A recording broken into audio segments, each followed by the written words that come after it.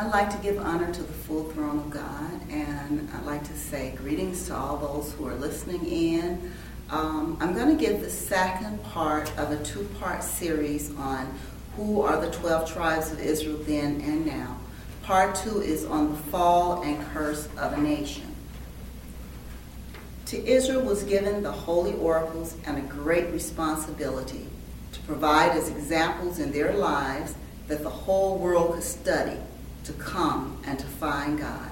As Paul wrote in Romans 9:4-5, who are Israelites, to whom pertaineth the adoption and the glory and the covenant and the giving of the law and the service of God and the promises, whose are the fathers, and of whom, as concerning the flesh, Christ came, who is over all, God bless forever. Amen.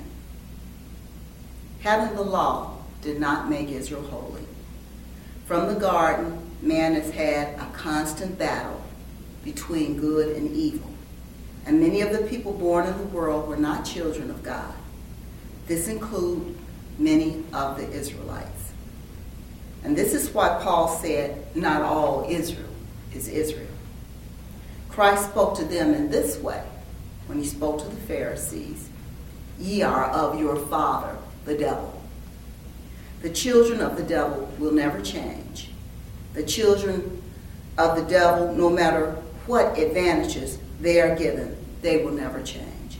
Even though Christ came down to teach them, they will never change. The children of the devil killed the righteous. They killed the prophets. They killed the apostles. And they crucified Jesus Christ. God doesn't love everybody. The Bible does not say that. You can never find that one place in the Bible. It says that the wicked will be destroyed in the lake of fire. It's quite clear about that. God did not love the people he drowned in the flood, or the people he burned in Sodom and Gomorrah, or the people he killed in Egypt. The teaching that God loves and accepts everybody may sound good and warm and fuzzy, but it is a flat-out lie. God made a promise to Abraham, Isaac, and Jacob. Man lies, but God does not lie. The will of God cannot be defeated by the devil. He's not more powerful than God. There were many righteous people in Israel, great men and women who sacrificed everything, including their lives, for the service of God. One of these righteous great men was King David, the beloved psalmist. God promised him his sure mercies. David wanted to build a temple for God, but because of all the wars and the battles that he fought, so much blood had come to the ground, God did not allow him to do it. Solomon, his son, ruled after David, and he was the wisest man on earth. And he built the temple with the materials and according to the pattern that King David gave him. But Solomon, in his pride and in his lust for outlandish heathen women, sinned against God. And because of that sin, he caused a great punishment to come on the entire nation of Israel. All of these heathen women wanted temples, great monuments to their idol gods, and Solomon built it. He was a great king. I guess he felt he could do what he wanted to do. Solomon's son, Rehoboam, was a wicked and a foolish man, and not a good king at all. Under his reign, 10 of the 12 tribes of Israel rebelled, and from that point on, there was a division between what was called the house of Israel and the house of Judah. To this day, this has not been healed. There was no more one nation of Israel, but two. Now, none of the kings of the nation or house of the 10 tribes of Israel were righteous. There was not one righteous one. They immediately, from the very first, established the worship of idols. They built 2 calves and said, these are your gods that brought you out of the land of Egypt. The prophets Elijah and Elisha during that time were sent to warn them to repent and to return to God, but they didn't do it. Some of them did, the other ones did. Eventually the king of Assyria came and took them into captivity, and they were never to return. They are called and known now commonly as the lost tribes of Israel. The king of Assyria then transplanted other people from different nations into their land. And because lions were coming eating these people, they had to learn how to serve the God of Israel. But they also continued at the same time to serve their pagan gods. They had a mixed up religion, which is pretty much the way the religious system is today. They take the name of Christ, they call it Christian or whatever they call it, and they mix that up with paganism.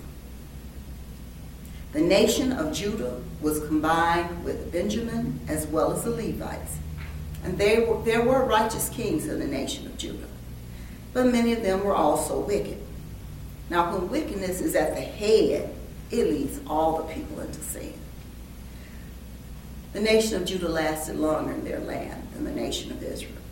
The prophets Isaiah and Jeremiah were sent to warn them against rebelling against the Lord and against serving idols, but the wicked people would not obey. Therefore, the Lord sent them into captivity.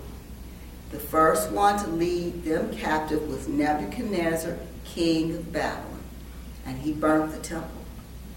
They remained in captivity in Babylon for 70 years until the rise of the nation of the Medes and Persians. And under the Medes and Persians, they had a bit of a reprieve, and the Lord blessed them. And Cyrus made a decree that they could return to the land and rebuild the temple. Some of them returned, other ones didn't. But they did build a temple. But they were never a kingdom anymore. They were a nation, but never a kingdom. They never had a king again. The Medes and the Persians were the king. Israel were governors there. And they did not have power over their land or over their bodies or anything else from that point on. Now, when Greece came into power, Judah was greatly afflicted. Greek kings were not like the Medes and Persians. They were cruel and hard. Antiochus was fierce and terrible, and he tried to force them to worship idols. He slaughtered innocents, women, children, and the elderly, people who couldn't do anything for themselves, with no compassion at all, and they burnt the books of the law. And they built and set up the abomination of desolation, which was the altar of idols set up on the altar of God. And they sacrificed swine's flesh to Zeus and their other idols. Now, the family of the Maccabees stood up and fought against them, and they won many wars, but they were all eventually, one brother at a time, martyred in their service for the Lord. Finally, Rome came into power, and here at that time, during the time of the Roman Empire, was the birth of Christ. Jesus Christ was the light of the world. He preached the gospel of salvation and became the one necessary sacrifice for sins. At his crucifixion, the veil of the temple rent, signaling an end of the time of the sacrifice of animals. The Holy Ghost fell on the apostles who preached the gospel, and the church grew and prospered. 70 years, though, after Christ's birth, just as Jesus warned them, when he came into Jerusalem, and he cried when he saw, he was so grieved in the spirit when he thought about what was going to happen. Rome burned Jerusalem and destroyed the temple, and the streets literally ran with blood. They were harder and crueler than all the nations that were before them. There was a great persecution of the Christians and the Jews. Rome was so angry at some of the Jews who had been rebelling against them that they turned against all of them. They were going to stamp them out, period, stop them from existing. But the word of God, no matter what they did, continued to be spread from person to person, or as the Bible says, from faith to faith. It could not be stopped. You see, Satan cannot stop the will of God. And God said that his word was going to travel and go over the entire world, and it certainly has. The Bible during that time was completely written. The first true Christians eventually began to die off, and grievous wolves came into the church and began to teach another doctrine, just as Apostle Paul and just as Peter warned the church. Even in their time, before they had died, grievous wolves had begun to enter the church. Out of fear, many of those early Christians began to make concessions with Rome. They called themselves Christian, but they didn't want to get in trouble, so they would worship on the Sabbath, but they would also worship on Sunday, because they were kept putting them out of their homes and they were killing them, so they were afraid. It was the time of the Gentile now. But the Gentile, you think, well, I've been talking all about how Israel was punished because of their sin. Israel did wrong because of their sin. Israel wandered in the wilderness for 40 years because of their sin. And they went into captivity because of their sin. So the wonderful Gentile, right? The Gentile was not more righteous than Israel. The Word of God had to come to the entire world, and Christ opened up and brought the truth and the light to the Gentile. But there were so many wicked Gentiles. There were righteous ones, but so many wicked Gentiles. In fact, the Gentiles invented Mystery Babylon. So what is Mystery Babylon? It's another way to look at the abomination of desolation. Today, Mystery Babylon is an established religious system that combines together truth and lies. The teachings of the Bible are interwoven with paganism that changes according to the desires of society. For instance, now, before sodomy was something that was looked down on, as I've seen, is certainly an abomination in the Bible, an abomination to God.